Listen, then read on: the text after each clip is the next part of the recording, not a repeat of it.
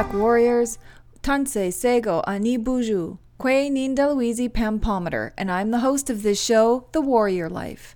This podcast is a show about living the warrior life, a lifestyle that focuses on decolonizing our minds, bodies, and spirits, while at the same time revitalizing our cultures, traditions, and practices. And it's also about asserting, living, and defending our sovereignty all over Turtle Island. Today's show continues our discussion about genocide in relation to the crisis of murdered and missing Indigenous women and girls in Canada.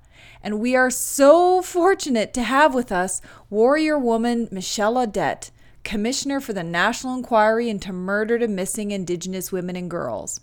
Michelle is Innu on her mom's side and Quebecois on her father's side. She lives in Wendake, Quebec, and is the mother of 5 children. She spent much of her life advocating for Indigenous women and girls, especially in the area of sex discrimination in the Indian Act and murdered and missing Indigenous women and girls. She started out volunteering at the Native Friendship Center and went on to become elected in the Quebec Native Women Organization and the Native Women's Association of Canada. She's also won the YWCA Woman of Distinction Award for all of her advocacy over the years. Today, we will be talking to her in her capacity as one of the 4 commissioners for the National Inquiry into Murdered and Missing Indigenous Women and Girls. Bonjour, salut Michelle, comment ça va? Ça va bien, vous? Très bien. Thank you so much for being on my show. I've always been a big fan, and you've done so much work for Native women in so many formats at the AFN, Quebec Native Women, Native Women's Association, and now with this National Inquiry. So I'm really honored that you had some time to come on my podcast. So thank you so much. The same for me, Pamela. Merci. Awesome. Okay, so my questions are going to all relate to the inquiry. It was a huge undertaking. There was lots of difficulties with the government in terms of timing and funding and all of that. But it seems like somehow you were all able to push through that and come up with a report that has some very significant findings. And I'm just wondering, like, before we get into the specifics of the report, if you can talk a little bit about the overall experience of being a part of this inquiry. It must have been difficult. Oh, I'll start with the last word that you mentioned, difficult. It was difficult. It was at all level, personal or, being for the first time in my life in those pair of moccasin, a commissioner with all that responsibility and also touching, receiving, or what's the proper word, dealing or connecting with this injustice that still the taste is so bitter over decades or a century, I would say. And now that it was official, that I remember the first day I was crying of, oh my God, me? What? Okay. And my kids were with me and say, Mom, are you crying? Are you okay? Please make a circle on the napkin if you're okay. And I said, yes, I'm crying because it's huge. This call is huge.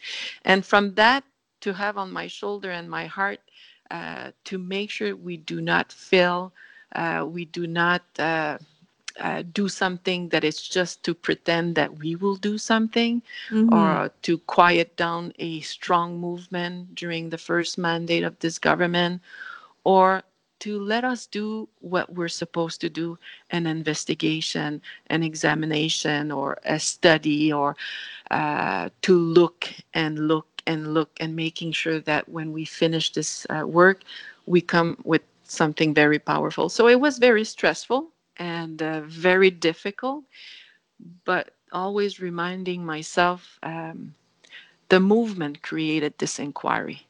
They push a country. It became very political. It became promises for any party that would become the next government in those days. And now that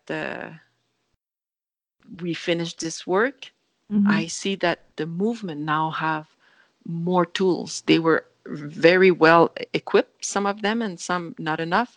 And with their truth, we were able to say to Canada, hey, don't pretend it doesn't exist here in this country. It does.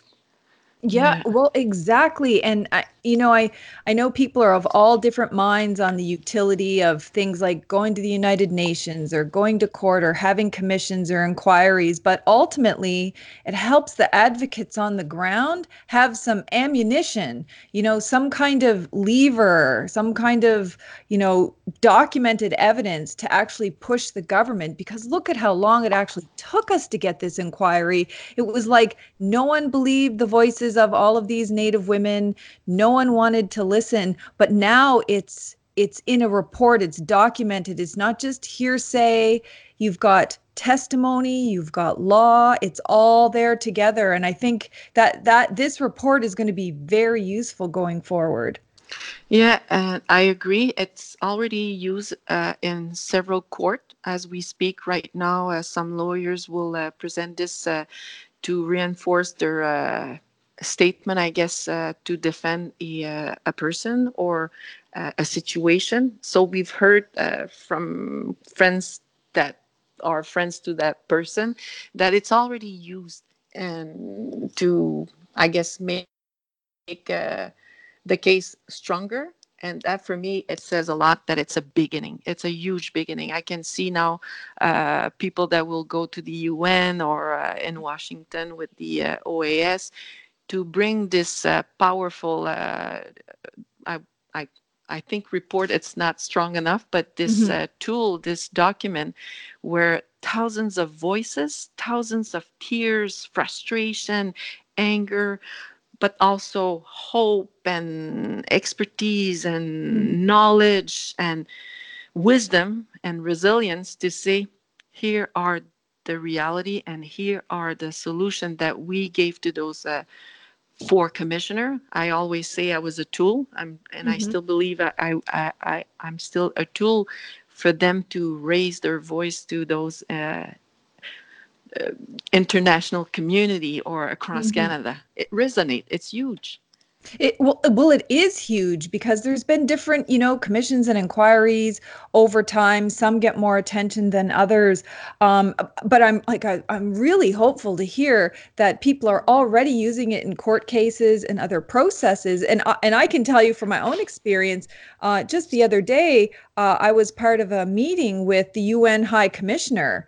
And the first thing I hauled out was this report of the National Inquiry and said, here are the findings. And, Canada can no longer deny it. And it really resonated with her. And you can see how her comments are about forcing Canada to change.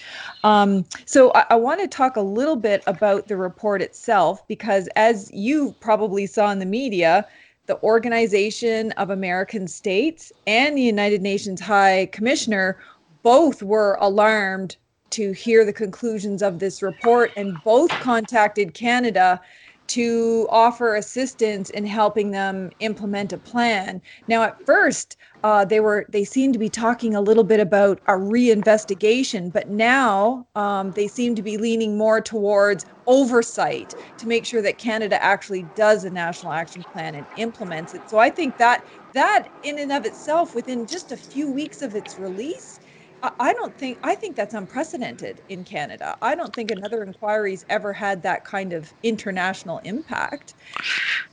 I think I have goosebumps.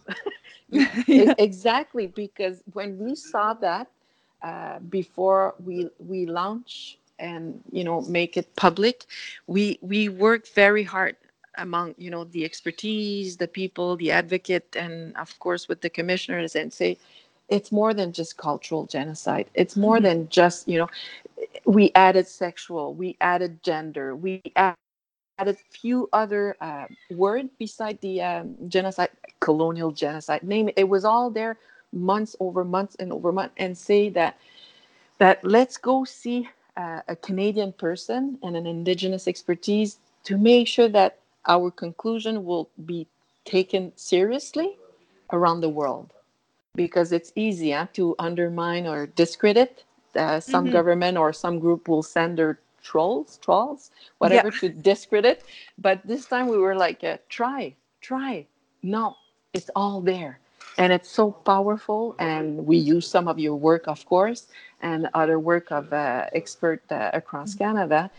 And poof, couple days later, we hear from the OAS, the Mm-hmm. Inter-American organization, say, I think you need to reinvestigate. Many of us were excited, honestly, Yep. because we were not used to that. Oh my God, we have Washington looking at us and they want to support. And thank God that movement that already so solid and exists across Canada with Indigenous women and Canadian women to say with the inquiry, it's not what we want. The job is done. The investigation is Mm-hmm. done. Report inquiries, including this one. Make sure the pressure is on the government to implement what was given to us in those calls for justice. And Well, that I have to say thank you for many of us that many of you who are listening right now. The mhm. lobby and the pressure that was so huge. It is huge, and I think that's like important. And I remember when we were going through the hearings, and one of the commissioners, I can't remember which one, had asked, how important is it, Pam, that you want us to make a finding of genocide? And it was like at that moment, there was like hope amongst everybody in the room that something had caught the attention of the inquiry, and making all of these critical links, that these aren't just individuals with individual things happening, that this is long term, it's coordinated. And so I think the most significant to me, there's like three really significant things from this report. I think the most significant is genocide, and it's really forcing people to look at how serious this is. This isn't just another commission where here's some nice, uh, good to do recommendations. That this is really about what Canada's legal obligations are. There's not any real choice in this, that this is Ex- about the law. exactly. And I remember that day I was in Quebec City participating to that hearing when you were the witness, and Commissioner Robinson and I were texting back and forth to make sure that the question are asked. And I wanted to make sure, and her too, that from your expertise, your knowledge, and all the article that you wrote about this, and the interviews that you did about this, that it would become for us as commission inquiry official, proof or Mm-hmm. that we receive. I know the word en français, là, Mm-hmm. and les preuves. And it was like, oh, I was missing that, but able to follow from Skype and all of that. I was like, oh, merci, Commissioner Robinson, for asking this, because more we have people telling with the knowledge, expertise, and the studies or the involvement in let's say in this, it was telling for me though, for this report, and we're adding another strong evidence. We're not just popping this because we want to. Some media would say, "Are you using this just to make a big Yeah. wave?" Excuse me, thousands of people are dying today Yeah. because lack of commitment or ignoring or denying. Come on, huh? Yeah. What? Yeah. Exactly. It's Please. really as simple as that. Yeah, yeah. And I always give the example when I go to places where, come on, Michelle, you were so kind to us before. You were, we feel like you're using that word just to punch. And I'm like, okay, 5,000 Inuit kids suddenly they don't have time to say goodbye to their family. They end up in the hospital and never come back. And Mm-hmm. then 40 years later, a government will apologize. It's what happened. They don't know where they're of what they die, where Mm-hmm. they're buried, or what happened to them, or they still alive. And that's 5,000. Then you add it across Canada. It's everywhere that children were taken away and never came back after hospitalization. Would you accept that for one Canadian children? It would be a wave of mobilization for that children and say, we need an inquiry. We need Oh, justice. We need to know what happened. But it does of to course. us. Come on. Yeah, exactly. And the other thing I really liked, I mean, so the first one is, this finding of genocide because it really shows the gravity of it and it shows that we have to have an equally serious response. But the other thing I really liked was your focus on the human rights framework. So the fact that these Indigenous women and girls have a whole bunch of Canadian legal human rights. They have Canadian native rights, but they also have international human rights that Mhm. Canada is bound by, and that this whole crisis is because of these rights not being protected for Indigenous women and girls, and that it's about the law. It's not about whether or not Canada wants to act in good faith, that they really don't have any choice. And I thought that was really, that takes it on another level. It's not just a recommendation. It's like, here's the law. Here's what you have to do. Exactly. And for people that some of them will say, well, you mentioned it in other reports, you mentioned it in not maybe not NIDA or Mm-hmm. in other studies or PhD, let's say a thesis, blah blah blah. Mm-hmm. And I'm like, no, no, no, no, no, no. It seemed like in Canada all those rights exist in the south, but when you go in the north, where Mm-hmm. 15 of us will live in a house where lots of mold, Mm-hmm. infection, and uh, many problem will arise because we're 16 stuck in a small house. There's no running water, or there's no electricity, or there's no services to protect myself and my children in case of a family violence or a crisis. Why, tell me, how do those rights apply to us in the north? Or let's say I'm in the south, but because I'm native, I'll be treated differently. Mm-hmm. So yes, there is beautiful covenant, beautiful declaration, beautiful international laws that Canada abide or sign, but why it doesn't apply on my daily base, every day for me as an Indigenous woman? Why? Tell me why. So Yeah. the report explained why. Yeah. Well, and I think it's great because that also ties us to all of these international forums and mechanisms that we've been Exactly. using, and we've been getting reports from all of these United Nations treaty bodies telling Canada to smarten up. And there's been a real disconnect. Canada hasn't really taken it seriously, but you bring all of that front and center. You incorporate all those laws and all those reports and show the whole world how important this is. And what I would like to add on this, Pam, it's also that it's a creation of this government. The inquiry, it's under the Inquiry Act, so it's a Mhm. federal creation. So this body created by this government was able to study and examine, and now we're telling the government. Some, I think you remember one of the former ministers said that we're, I forgot the name that he called us, and I'm like scratching my head. No, Yeah. we were created by this government, and Yep. we are telling the same government with facts and proof and documentation and evidence there Hmm. is something wrong. So no, we're not. I forgot what he said, but we're Yeah, professional. he was saying that it was just propaganda Oh, or we say so. Yes, yeah, yes. yeah, yeah. But I mean, this is the same former minister who said lots of terrible things that First Nations were threats to national security. So Oh, he's yeah, I like, remember now. he's way out there.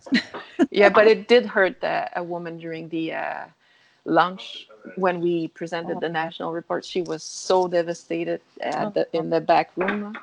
So she said, I'm not a propaganda. I said, no, you're a strong woman and be proud yes. of that. Nobody will take this away from you. Yeah, Oh, exactly. And then, so like, you take the genocide finding and then all of this analysis around the human rights framework, which says this is law, this isn't about, policy or choice. And then the third thing, that was really important to me, and it ties right into your past history of advocacy is, your talk about how this sex discrimination in the Indian Act, which has been here for well over 140 years, is one of the root causes. And in fact, you call on Canada to finally get rid of sex discrimination in the Indian Act. see, and, and pretending that they will amend piece by piece or bit by bit. I don't know the English expression, when they know and they have all the power to change that. They do. Yeah. They do. Meanwhile, our community will also react. So we need to think about the women that are afraid to speak up because they are called 6'2" or 6 nothing, or Yeah. there is also that lateral discrimination that exists, but it was imposed and created by this Indian Act. So there is a double, for me as an advocate for this, making sure that we protect the women of the community, but also why Canada has to decide who am I. We don't ask the neighbor president to decide who's Canadian or not. Yeah. In the United States, it's, for me, it's unacceptable. I'm anxious that our nation will find ways to make sure that we define ourselves as nation and as the role and responsibility as citizen for that nation, and the rights, of course, attached to this. But Indian Well, Act is the foundation, like you said, for many yeah. of us across Canada as a form of making sure we do not exist anymore. Yeah, exactly. And by targeting women is somehow less worthy than everybody else. And we all know when you target Indigenous women, you're also targeting all of her kids and our future generations. So I really liked Mm. how, you know, you talk about it as a root cause, but even before the report was issued, the commissioners issued a press release after the United Nations Human Rights Committee heard Sharon McIver's case of discrimination and said, hey, even the UN is saying that this is discriminatory and it needs to stop. And, you know, Mm. even before the report, you were saying, end sex discrimination, then it's in the report. And so that's huge, huge pressure put on Minister Bennett and the Prime Minister to once and for all just end it. It makes no sense to hang on to it. Yeah.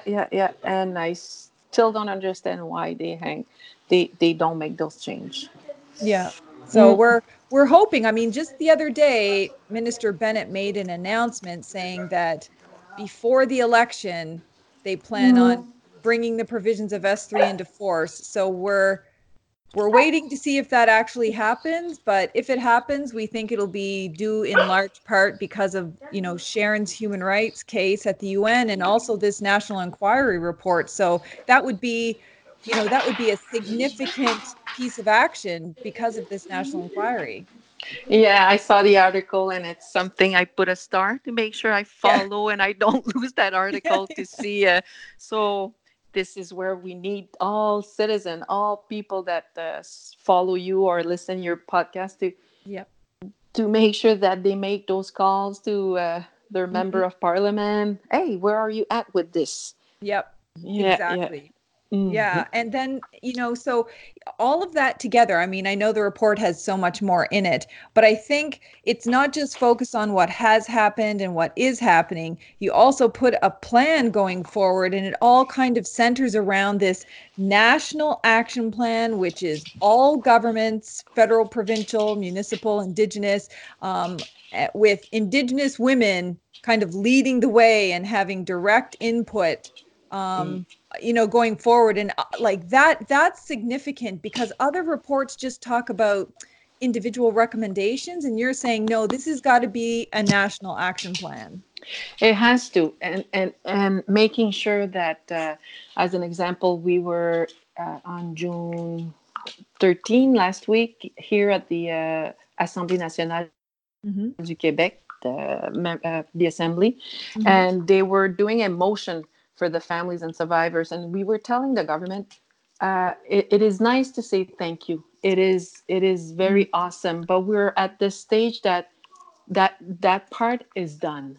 Mm-hmm. Okay, the courage, we have it. Now we want commitment. We want to see in your motion that you take seriously the order that you order us to do this exercise, this inquiry Mm-hmm. with the ordering council. Now we're giving you the recipe, we're giving you what needs to happen, and we don't feel it. So they changed, they worked, and they talk about the national action plan and making sure that families and survivors are part of this. And it's so crucial because I'm afraid that if they just do like they used to do, those Mm-hmm.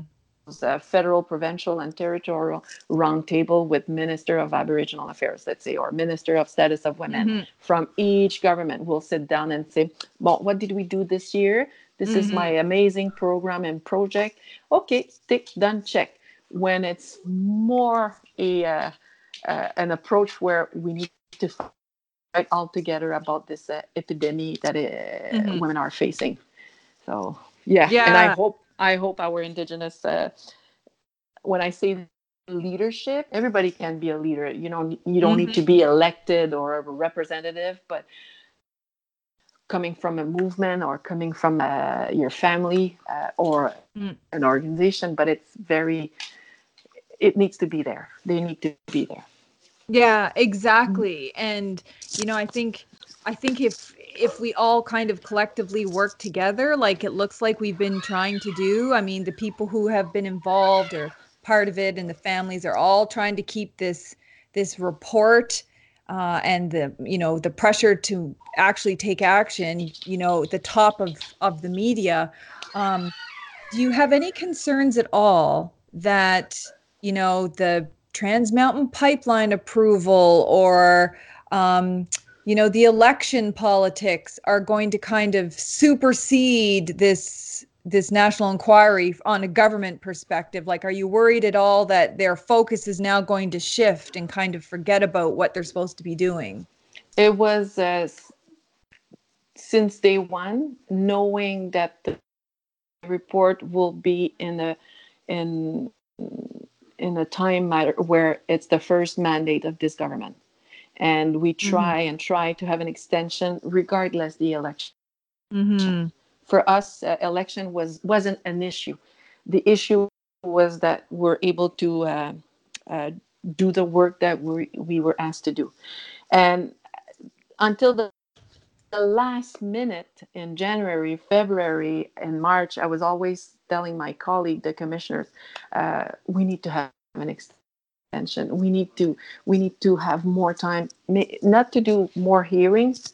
I get it. I can understand, but the election, I'm so afraid that it's going to be diluted. It's just going to disappear. So in the eye of the Canadian, people, oh, that was one of their first promises, and they did it. Check box. I said it's more than personally for me. I was, and I'm still very dedicated or passionate or stubborn. And it came to my colleagues that we need to make sure that we tell every people everywhere we go, this election, it give also times for groups, for all movement, for families, for people that wants to advocate or to be allies, to read the report and make the mobilization or activism or advocacy stronger. So during summer, when your candidate or your future member of parliament, who knows, you challenge them, you remind them that this country asked for this. Now, where is the answer? So I slow down my frustration. I said, okay, let's be positive. What can we do? Because the election, I was so afraid. Now I'm not afraid to say, I think it's time to say, take this summer to read it, absorb it, and use it, and challenge, educate. And my concern, to be honest, also, it's because we don't have more time. We're closing offices next week. Many people want us to go and present the report. Yeah, so I'm asking my colleague, Marianne, Brian, and Kayak, we should send a letter to Madame Bennett and say she needs to put in place for all summer a special unit that will go and educate and inform and explain, because it's an important tool and an important document. Exactly. And the burden shouldn't rest on the inquiry. I mean, the inquiry did their job, and the burden shouldn't rest on the advocates. But we know the government isn't great at public education. So we're all trying to think of really creative ways. One of the things I've done is I set up a YouTube series Good. that kind of breaks down different parts of the report. Here's Oh, what good. genocide is, kind of address the debate. Here's what the core calls for justice are. Here, just something so that we can get people excited to do exactly what you're saying, to not just read it, educate, but advocate strongly and challenge MPs and make it the top issue in this election instead of a forgotten issue. Exactly.